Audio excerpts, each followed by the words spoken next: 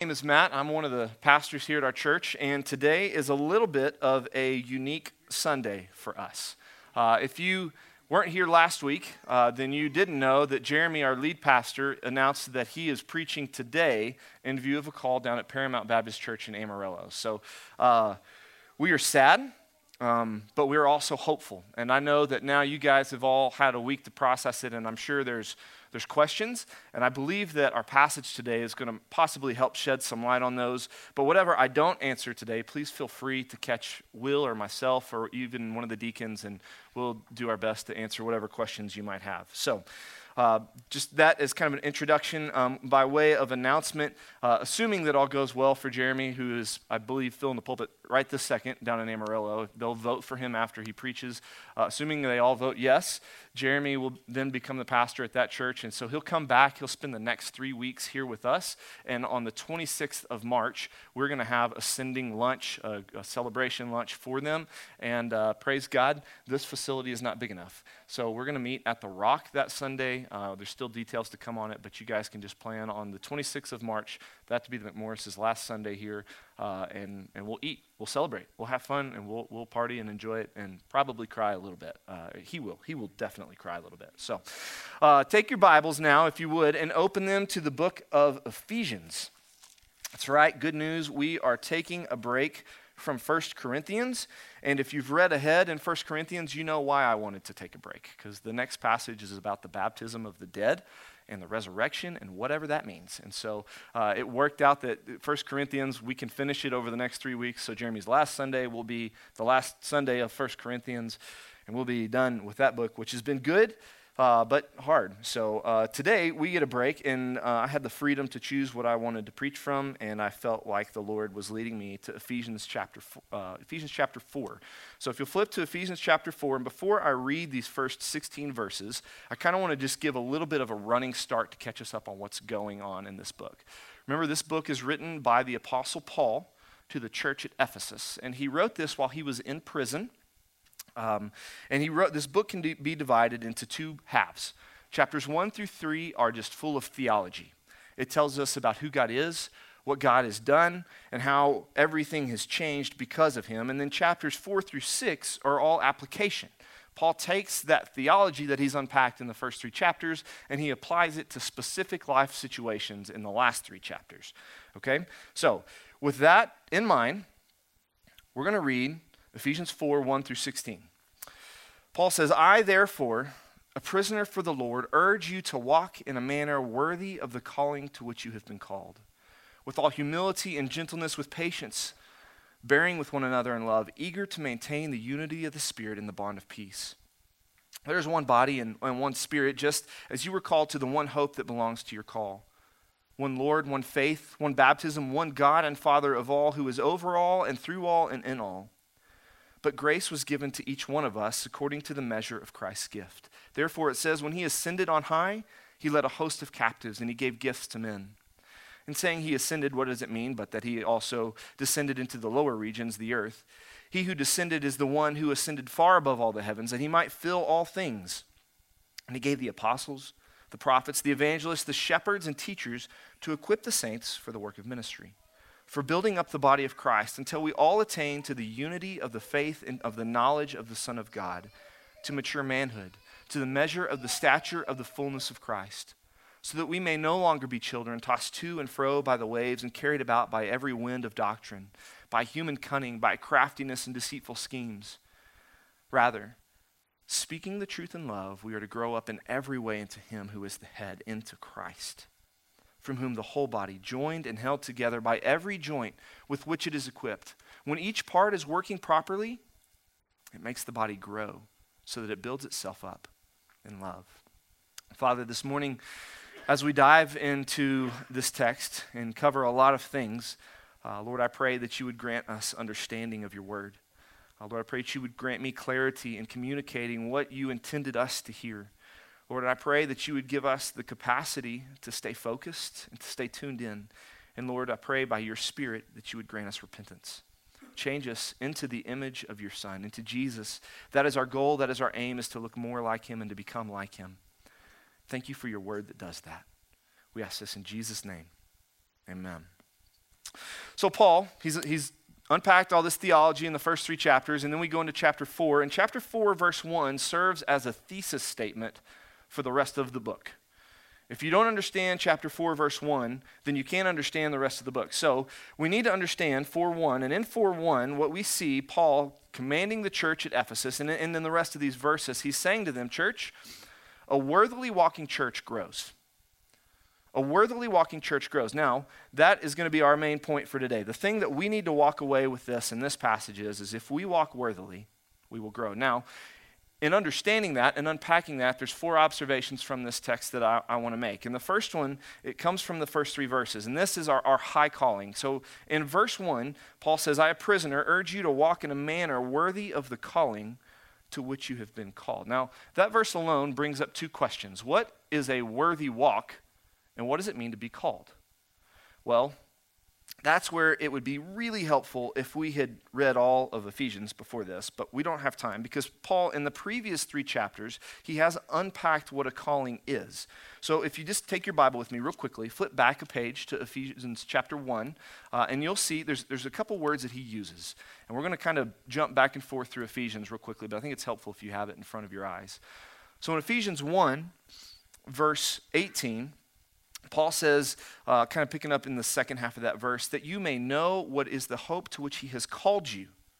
All right, so there's that word called again. What are the riches of his glorious inheritance in the saints? And what is the immeasurable greatness of his power towards us who believe? So we see this idea of calling, and it's tied to the word hope. Well, what is our hope and what is our calling, and how does that fit? Well, let's backtrack even a little bit further to Ephesians chapter 1, verse 3. Paul says, blessed be the God and Father of our Lord Jesus Christ, who's blessed us in Christ with every spiritual blessing in the heavenly places. Verse 4, this is where it really counts. Even as he chose us in him before the foundation of the world, that we should be holy and blameless before him. In love, he predestined us for adoption to himself as sons through Jesus Christ. So we have these words calling, called. We have these words chosen. We have holy, blameless, adopted. What is Paul getting at in Ephesians 4, verse 1? Well, simply put, to be called means to be saved. We started a Life at Liberty class last Sunday, and in our very first one, we always spend the first Sunday just unpacking what is the gospel. It's 4 words we use are God, sin, Christ, response. And that's what saves you. It's to understand that you were created to live in unity with God.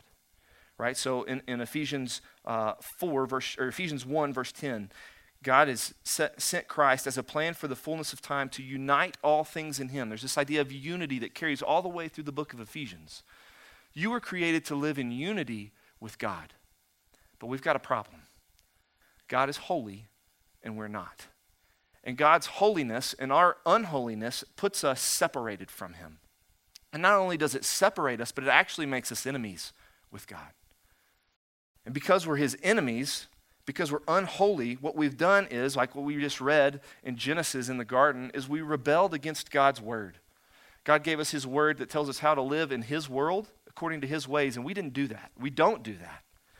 So because of that, what Paul says in Ephesians 2 is that we're dead. We're as good as dead. We're enemies of God. What we deserve, as he says elsewhere, is that we're children of wrath. We deserve to die.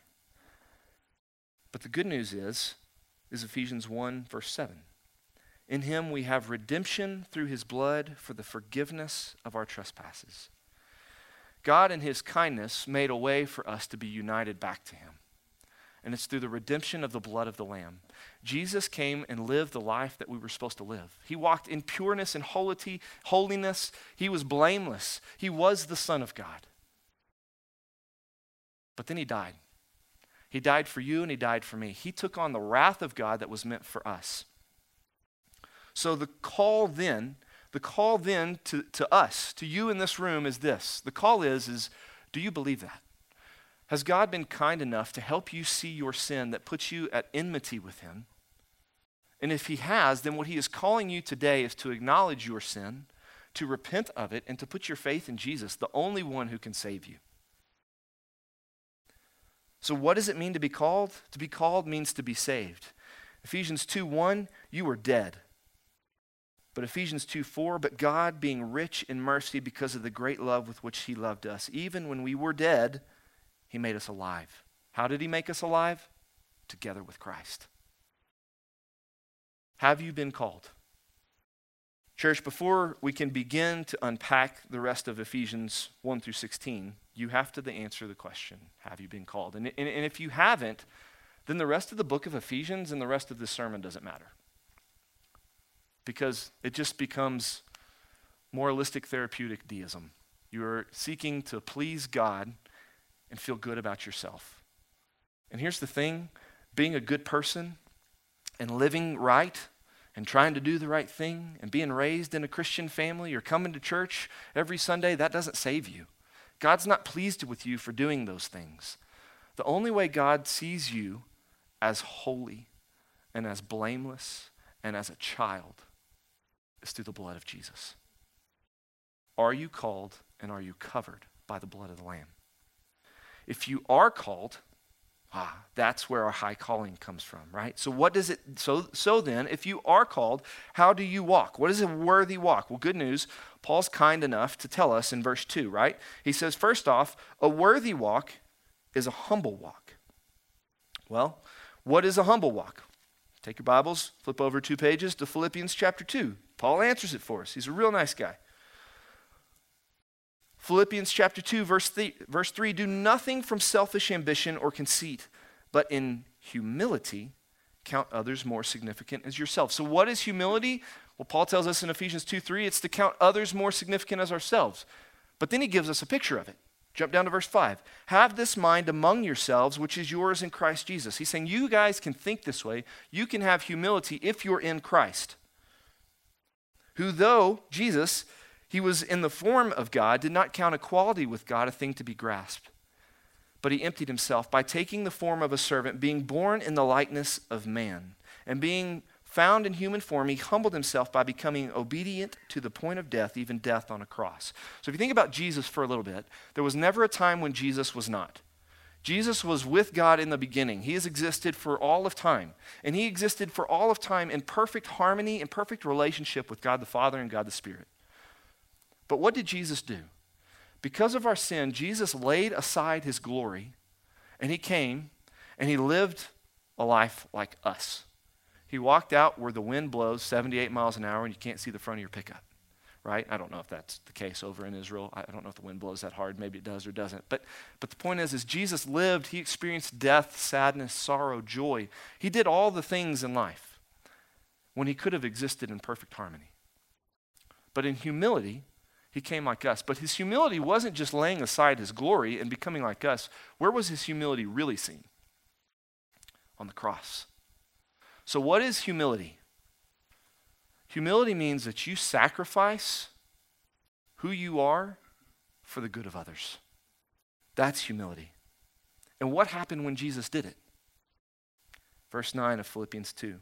Therefore God has highly exalted him and bestowed on him the name that is above every name, so that the name of Jesus every knee should bow in heaven and on earth and under the earth, and every tongue confess that Jesus is Christ. Jesus Christ is Lord, to the glory of God the Father. When Jesus humbled himself, Christ exalted him. Church, God has a tendency, when you humble yourself, he magnifies himself by using you. He doesn't exalt you, he exalts Jesus, but he uses you to do it. So the first step in a worthy walk is to walk with humility. And the second is gentleness. Well, what is gentleness? Well, Jesus in Matthew 11:28 and 29, come to me all who labor and are heavy laden, and I will give you rest. Take my yoke upon you and learn from me, for I am gentle and lowly in heart, and you will find rest for your souls. For my yoke is easy and my burden is light. Church, Jesus is gentleness on display. Are you tired? Are you weary? Have you been laboring? Go to the guy who can carry it all.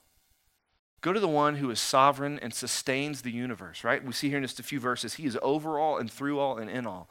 If you're hurt and sad, go to the gentle shepherd, because that's who Jesus is. I heard a guy say once that Jesus is a gentleman. He never forces anything upon us. Rather, he kindly and patiently waits and helps and carries. So Jesus is personification of humility, and he's the personification of gentleness. But then third, he's also the personification of patience. All right, so Paul tells his own story in 1 Timothy. He says, this saying is trustworthy and deserving of full acceptance, that Christ Jesus came into the world to save sinners, of whom I am the foremost. Now think a minute about who Paul is. Paul was Saul, right? Before he got saved, before the Damascus Road experience, Paul was Saul. And what did he do? He ran around and he persecuted Christians. He enslaved them. He stood by and held all the robes of the people who stoned Stephen back in the book of Acts. That was Paul. What did Paul deserve for that lifestyle? If someone is persecuting us as Christians, how do we feel about it? Like we're ready to go to bat.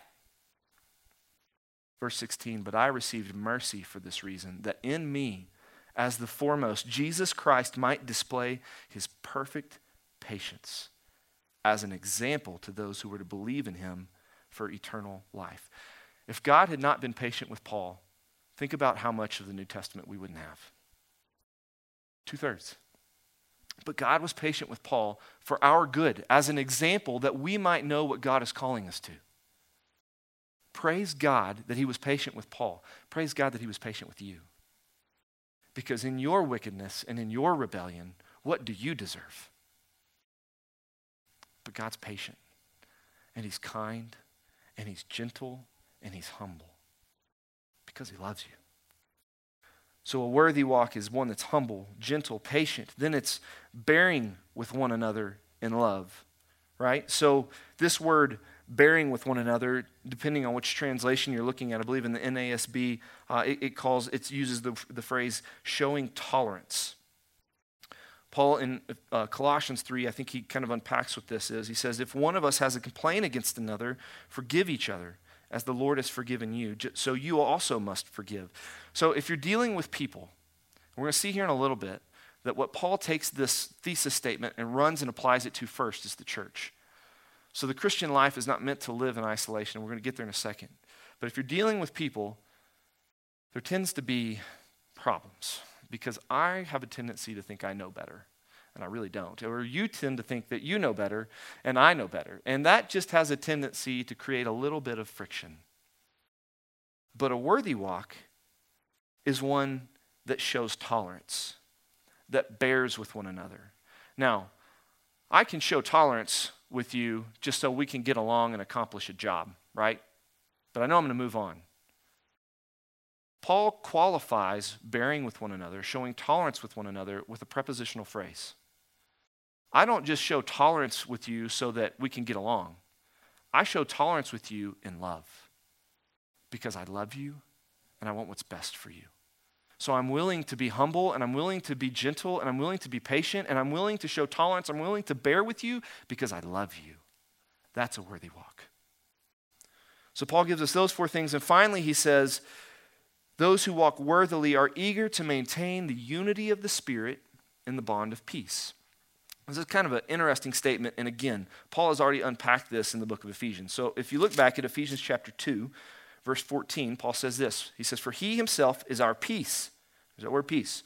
Who has made us both one and has broken down in his flesh the dividing wall of hostility by abolishing the law of commandments expressed in ordinances, that he might create in himself one new man in the place of two, so making peace, and might reconcile us both to God in one body through the cross, thereby killing the hostility. What? What's Paul saying here? Paul's saying, look, God has established peace with you, and he's established peace with you through Christ. God sent one body, the man Jesus, to suffer and die the death that you deserved. And when he did that, who did God make peace for you with? With God. You can now have peace with God because of the one body of Jesus. And he's given you, if you are in Christ, he's given you his Spirit as a seal of your inheritance, which he talks about earlier in Ephesians 1. He's given you that to help maintain that unity between you and God and that peace between you and God. Now, God has established that peace with him, and because we have peace with God, you can have peace with me. You can have peace with each other. This works because what saved you saved me.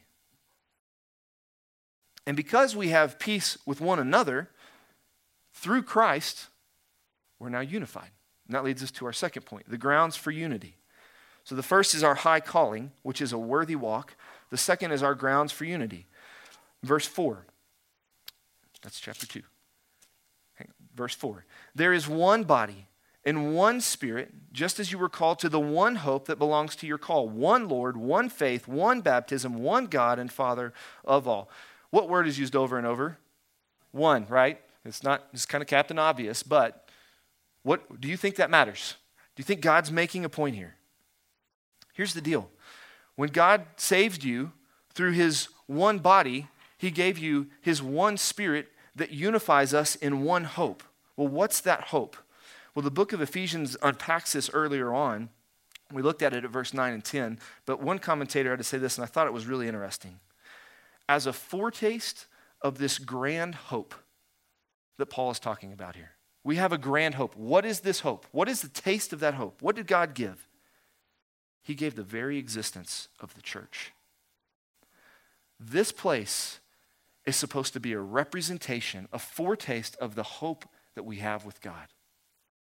It's a society of pardoned rebels, a multiracial community in which Jews and Gentiles have been brought together in the unity of one body. The church is God's means in which he manifests his richly diverse wisdom to the rest of the world. This one body, this one Spirit, this one hope is represented right here. That's mind-blowing to think that the foretaste of heaven is supposed to be experienced in between us. Do we experience that?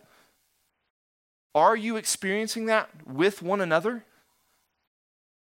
That should totally change your perspective on what the church is and how it's supposed to function. So we have this one body, one Spirit, one hope, and then he goes on, one Lord, one faith, one baptism, one God and Father. What that phrase was probably used as some sort of like a baptismal, statement when someone before or right after they were baptized back in the early church. But what it does is it echoes of the Shema of back in Deuteronomy 6:4, right? Hear, O Israel, the Lord our God, the Lord is one. So Paul would have been saying this one Lord, one God, one faith, one baptism. And what the Jews in the room would have been hearing is this Jesus is the same God that we've worshiped back in the Old Testament. It's just him on earth. And he is what unites us, and he's what sustains us. And you know why he unites us and he sustains us? Verse 6. Because he is over all, he is through all, and he is in all. So God, by the nature of his character in the work of his Son, has called us, a group of rebels, of sinners, to live together in one body. And the only way that he can do that is because he's in the midst of it. That's what sustains it. And then he says, church, walk worthily of the calling with which you have been called, and you're unified because of the Spirit and the body of Jesus. But I'm not just going to say, be unified. That's not what he does, right? He keeps going. So he gives us the grounds for unity, which is himself. But then also, at the same time of unity, he gives us the beauty of diversity. That's our point 3. So in verses 7 through 14, we're going to see that God has given, through Christ, gifts to the church. He's given these gifts. Now, back in 1 Corinthians, we studied this a few weeks ago. We studied what are the gifts given to believers. But what's interesting in this verse is the gifts that Paul describes are way different than from what we see in 1 Corinthians.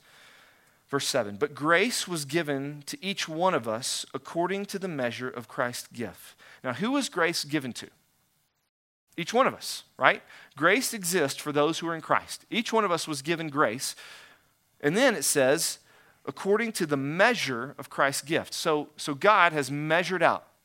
Now, when you measure something, I'm not a cook, but you pour different measurement amounts, right, to make things up, right? Right? Somebody help me here, please. Anybody with me? Right? So what Paul is saying here is like, look, God has given different measurements of grace to different people. And those gifts of grace that he's given you are not for you. They're for the rest of the church. But what are the gifts that have been measured out that he uses, that he talks about in Ephesians 4? Jump with me down. For the sake of time, we're going to skip 8, 9, and 10. We're going to jump to verse 11. And he gave. Here's the gifts. You ready? He gave the apostles, the prophets, the evangelists, the shepherds, and teachers. So what are the gifts? Apostles, prophets, evangelists, shepherds, and teachers. Now, I'm not going to unpack the apostles and prophets. We've done that in 1 Corinthians. You can go back and listen to podcasts. What's an evangelist? Well, Paul tells Timothy, do the work of an evangelist. What's an evangelist? It's someone that just tells people about Jesus, about God's sin, Christ's response. It's connecting with people, loving people, telling them the good news of the gospel. And then there's the shepherds and teachers. That word shepherds is translated elsewhere in the New Testament as the word elder or overseer or pastor. We here at Liberty use elder and pastor synonymously. So that idea of shepherd describes part of the role of what an elder, pastor, overseer is. He is a shepherd. He's someone to care for people. And then Paul, what's interesting in that last little bit is he's shepherds and teachers. So that idea of teaching is tied to shepherding. So a shepherd needs to be able to teach. But on the flip side, I also think this is a little bit of a different category of people who teach the church the word of God, right? So shepherds and teachers, he's given them for what purpose? To equip the saints for the work of ministry. Now, I think this kind of brings us to a little bit of specific application for our church today, right now in this season. Our pastor, our lead pastor, Jeremy, is applying for a new job. He's got his job interview that's going on right now, right? And hopefully, this sounds weird, hopefully it goes really well and God moves in there. And I know you hearing that is like, wait, what? I love that dude, and he's one of my very best friends, if not my best friend. So I'm excited because that's, like I talked about last week, that's God moving. But God in his wisdom and kindness created the church so that there's shepherds, multiple pastors. So for us, as we look into this next season and this next step, what should you expect from your shepherds, your elders, your pastors? Well, Will and I are the other pastors here. And what's our main role? Well, it's to equip the saints for the work of ministry. And how do we do it? We do it through teaching the word of God. So you can expect Will and I to teach the word of God. That doesn't mean that we're going to carry on the majority of preaching. We're not. Our goal in the short term is to find an interim pastor, someone who can be here to preach regularly. There will probably be some interim pulpit supply from people that have already been here and preached to us. People that, if you've been here for multiple years, you probably know them. Will and I will preach some, but we are not going to carry the majority of this load. And there's a couple reasons why. Part of that is we have day jobs, and it takes a lot of time to put together a sermon. So we have day jobs, and so that's one reason. But the other reason of this is the other roles of what a pastor and shepherd is supposed to do. He's supposed to equip the saints for the work of ministry. Now, how does a pastor do that? Well, in 2 Timothy chapter 3, verse 16, we studied this last week in Sunday school, Paul says, all scripture is breathed out by God and profitable for teaching, for reproof, for correction, and for training in righteousness, that the man of God may be complete, equipped for every good work. So we are going to equip you by teaching you the word of God. We've got Sunday school, we've got sermons. Will is teaching with Frank. He's teaching youth on Wednesday nights. So we're going to keep doing those things. And then the other way we see that pastors serve the church, if we think back to the book of Acts, in Acts chapter 6, the apostles, the church was growing. It was right after Pentecost. The church was growing, it was blowing up. There were so many people, and the apostles got caught up having to deal with the daily needs of the church. And in doing so, they neglected the ministry of the word and prayer. They weren't able to pray with the people or teach the people. So they elected deacons. And the deacons took care of the tangible needs, while the apostles and the pastors took their time to focus on teaching the word of God and praying with people. So you can expect us to teach you the word of God, and then you can expect us to be a lot more intentional about how we pray with you and praying for you. I remember when we were transitioning into eldership, plurality of pastors here at Liberty, I taught either a sermon or a Sunday school. I don't remember what it was. And there was 4 things that which pastors do. They preach, they pray, then the last things they do is they love and they stay. So you can expect us to preach, you can expect us to pray, you can expect us to love you, to move in closer, to spend more time with you, to buy you lunch, to get to know you and your family better, and you can expect us to stay. We're not going anywhere. We're going to be here. We live here. We farm here, we ranch here, this is what we do. And that is what our role is going to be as we move forward at the same time, we're going to be in the process of trying to find an interim pastor and then ultimately a new lead pastor for us. That's kind of the trajectory of where we're headed in this time for right now. So our goal is to be much more intentional in loving and serving you so that we can equip you for doing what? The work of ministry. You know, the beautiful thing about how God has designed the church with the plurality of leadership is when one pastor steps away, the ministry doesn't stop. Like nothing changes. Sure, the guy who normally preaches is not here as much, and that hurts because we know he loves us deeply. He loves us. He loves you. And we're sad because of that. But at the same time, we look at him leaving with a sense of expectancy of God doing something and the work to continue. Because it's not the pastors who are doing all the ministry. He's not carrying that load. You are. And praise God for his wisdom and kindness in that. So our goal is to equip you so that the work of ministry continues. And what is the goal of the work of ministry? Building up the body of Christ until we all attain the unity of the faith and of the knowledge of the Son of God. Now, this unity of the faith, what does that mean? Well, it means that we grow in our understanding of who God is and what he's done. I think it was John MacArthur who said, listen to this whole quote, God expects conformity within the church, the body of Christ. Now, if you hear that, if you hear conformity, you kind of go, hold on a minute, I don't know about that. But this conformity is not a legalistic conformity to external rules and regulations. Rather, it's a willing inner conformity to the holiness and love of Jesus. So what is our gaining unity of the faith and of the knowledge of the sonhood of God? It's an inner position of heart that's one of humility and gentleness that begins to look just like the guy who saved us. It's one in which we grow in our knowledge of who he is. And as we grow in our knowledge of him, Paul says that we are to mature into manhood, to the measure of the stature of the fullness of Christ. Now, in 13 and 14, Paul's doing something, right? So 13, we have the measure of manhood. And then in verse 14, we have, so that we may no longer be children, tossed to and fro by waves, carried about by every wind of doctrine. Many of you guys know Sawyer, our 3-year-old. What do you call Sawyer? Crashmore? That's it. Crashmore. Sawyer is Crashmore. He has a permanent goosebump on his head. I don't know if it will ever shrink. I love that kid. He brings much joy. But he has a tendency as a 3-year-old to act like a 3-year-old. And do you know how 3-year-olds act when they get mad? They tend to throw a fit occasionally. And those fit throwings, what happens when a 3-year-old throws a fit, right? There's laying on the floor and kicking and screaming. What are you laughing at? You taught him it. There's running around, hiding in the closet, hiding back behind mom's clothes, knocking half the hangers off, right? Occasionally there's destruction, not always, but sometimes, right? So 3-year-olds tend to act like 3-year-olds. And do we get mad when 3-year-olds act like 3-year-olds?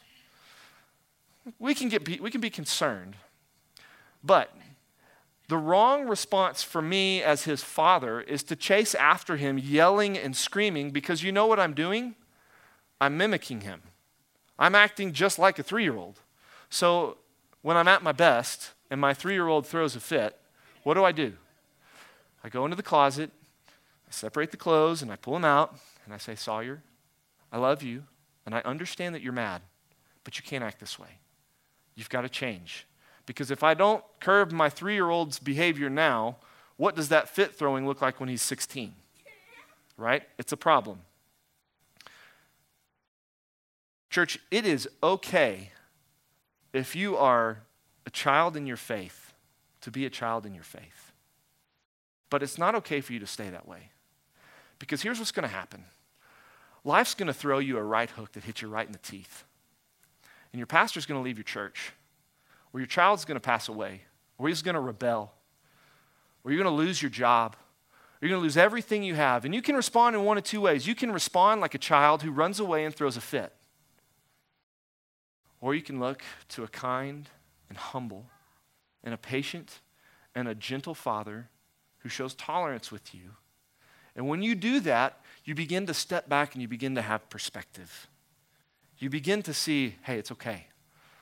I can have a little bit of self-control, and understanding that God is still sovereign over this, that Jesus is still over all and in all and through all. And because of that, I can have confidence and I can have peace.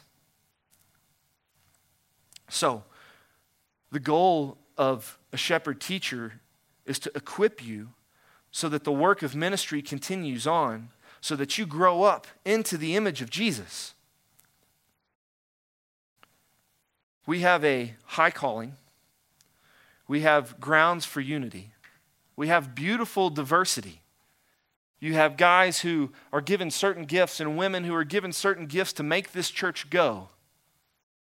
But all of this brings us to the last point, and that's the growth of unity.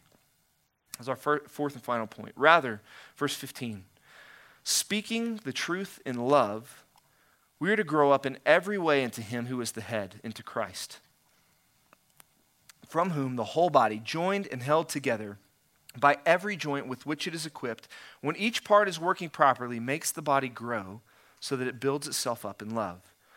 Okay, so we have pastors, shepherd teachers who are equipping the saints. Well, what are the rest of the saints supposed to do? Verse 15. First, they speak the truth in love. Now, you've probably heard it said that truth without love is brutality, and love without truth is hypocrisy. So I'm a farmer, and we've got several employees that work for us, and 4 of them are South Africans that will, please God, be here very soon. We're waiting on them to get here. Those 4 guys are leaving their families for 9 months, and they're different ages, I think 22 to 56, and they're all going to live under the same house for 9 months. How do you think things will go for 9 months living under the same house away from your family who's in a different continent, in a different time zone? There tends to be challenges, problems, and I'm thankful for those guys. I am so grateful for them, and I want them in life to succeed because they make our world work. We couldn't do what we do without those guys. But here's the deal. As I see problems arise, if I don't step in and try to do something about it to fix the problem, then really what I'm saying to them is I don't love them. What I'm really concerned about is I'm afraid of what they might think about me. I'm afraid of being uncomfortable. Well, who's that about? That's all about me. That's all about my pride. That's going back and doing what the original first sin was. It's me determining what is good. So if that's the case, I'm not really loving them. So if I don't step in and tell them the truth, that's brutality. On the flip side, I can step in and I can tell them the truth, but I can do it in such a way that it's hurtful, right? So think about the story of Job in the Old Testament, right? Job lost everything. And then Job went and curled up on the heap pile and he covered himself in dust and ashes. And do you remember who came and talked to Job? It was his friends. One of them was a pastor. And you know what those friends had to say? Some of them offered good biblical truth. But the way in which they said it and the timing in which they gave it crushed that relationship. So truth without love is brutality, but on the flip side, love without truth is hypocrisy. If I say to my kid, hey, I love you, and there's a silage truck coming down the road at 60 miles an hour, and I don't step out there and get my kid out of the way, do I really love my kid? No, I'm a hypocrite. I'm not actually living it out. So church, what Paul and what God through Paul is calling us to do is to speak the truth, but to do it in love. It's important that we speak the truth. Now, what's the truth? We talked about this in Sunday school. Who is the truth? Jesus says, I am the way, the truth, and the life. So the first truth that we speak is Jesus. But Jesus in the book of John says, your word is truth. Sanctify them in your truth. Church, what you have to give someone is not your 2 cents. Because really, that's all it's worth, is 2 cents. What you have to give people is the truth. It's eternal. It's trustworthy. It's good. It reflects the giver. This is what you give people. So when you speak the truth to people, you share this with them. And you do it in a way that's loving, not in a way that's brutal. So we speak the truth in love. And what's the purpose of doing that? So that we grow up in every way into him who is the head, who is Christ. Church, as we tell the truth to people, as we disciple people, and we give them the Word of God, who do you begin to look like? Christ. You begin to look humble and gentle, patient, tolerating one another with love. You begin to look peaceful, and you work to maintain that peace. From whom the whole body, joined and held together by every joint with which it is equipped, when each part is working properly, makes the body grow. Christ has saved you, and he's placed you into his body. You are a hand or an arm or a leg. Jeremy used this illustration when we talked about the body a few weeks ago. You remember the Addams family, right? And the one super awkward character that has no purpose. You remember what it is? He's the hand, right? He can crawl around on the table. I think he can play the piano. The Addams Family really creeped me out when I was little, so I didn't watch it, right? The hand, but the hand wasn't worth much, right? Without the rest of the body, he couldn't do a lot of things. So a few weeks ago, I was building some fence around a pivot, and I was on my first post, and I had the rebar in this hand and the hammer in this hand, and I nailed it in about five swings. But then I got to my fifth post, and on about the third swing, I missed the post, and I hit my hand. What's the problem there? Was it my hand? Or was it a wimpy bicep that's not in shape? Or was it the wind blowing 50 miles an hour and trying to hit a moving target? Or was it bad eyesight because I can't see very good? Here's the thing. When the bicep is not working like the bicep's supposed to, or the eyes aren't working like the eyes are supposed to, or the core is weak because it can't stand the wind and hold steady, the left hand gets hit. And was it the left hand's fault? No. Did the left hand go punch the right hand? No. And thank goodness it didn't punch the eyeball either. Church, here's the point of this illustration. God has saved you, and he's placed you into this body. And if you're the bicep and you don't exercise and work properly, the left hand gets hit. If the eyes don't have their glasses, you'll never even see the post, right?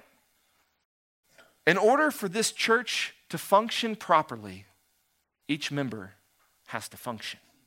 You have to be a part. Otherwise, you're dead weight. And here's the flip side of that, right? So here's what happens when the body works properly. What happens? The body grows so that it builds itself up. So when we walk worthily of this calling, what happens? We grow. But how do we grow? We grow in love. We grow in love for one another, and we grow in love for Jesus. And here's the thing. If you are not functioning properly, if you are not using the gifts that God has given you, it's actually the opposite. It's anti-love. It's saying, church, I don't love you. I don't care about you enough to help you grow into the image of Jesus. And that's what causes disunity. Paul's warning to the church in Ephesians 4:1-16 is, church, be unified. And you be unified by walking worthy of the calling to which you have called.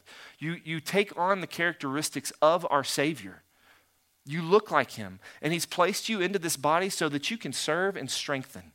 This is a diverse group of rebels, right? We have people here from Mexico. We have people here from South Africa. We have people with German Mennonite backgrounds and Holderman Mennonite backgrounds. We got people from California, people from Arizona. We got people from all over. What a diverse group. And what's the one thing that unites us? It's Jesus. Church, if Christ has called you, he's called you to a high calling, to walk worthy of the manner in which you've been called. It's a high calling. But in his kindness, he's given gifts. He's given gifts to make this work. He's given us each other. And when we do work properly, we grow. You grow to look like Jesus. I can't look more like Jesus without you. And you can't look more like Jesus without me. And that was God being kind to both of us. So, church, as we close, I want to invite the music team up. And as they're coming, I want to really just pose two questions. And as I ask these questions, I want you to think about them for a minute. The first question is the one that we started with at the very beginning. That is, are you called? The rest of the sermon doesn't matter if Jesus is not Lord of your life. If Jesus is not Lord of your life, then he is calling you today. Behold, he stands at the door and knocks. If Jesus isn't Lord of your life, then I want to call you today to repent and believe.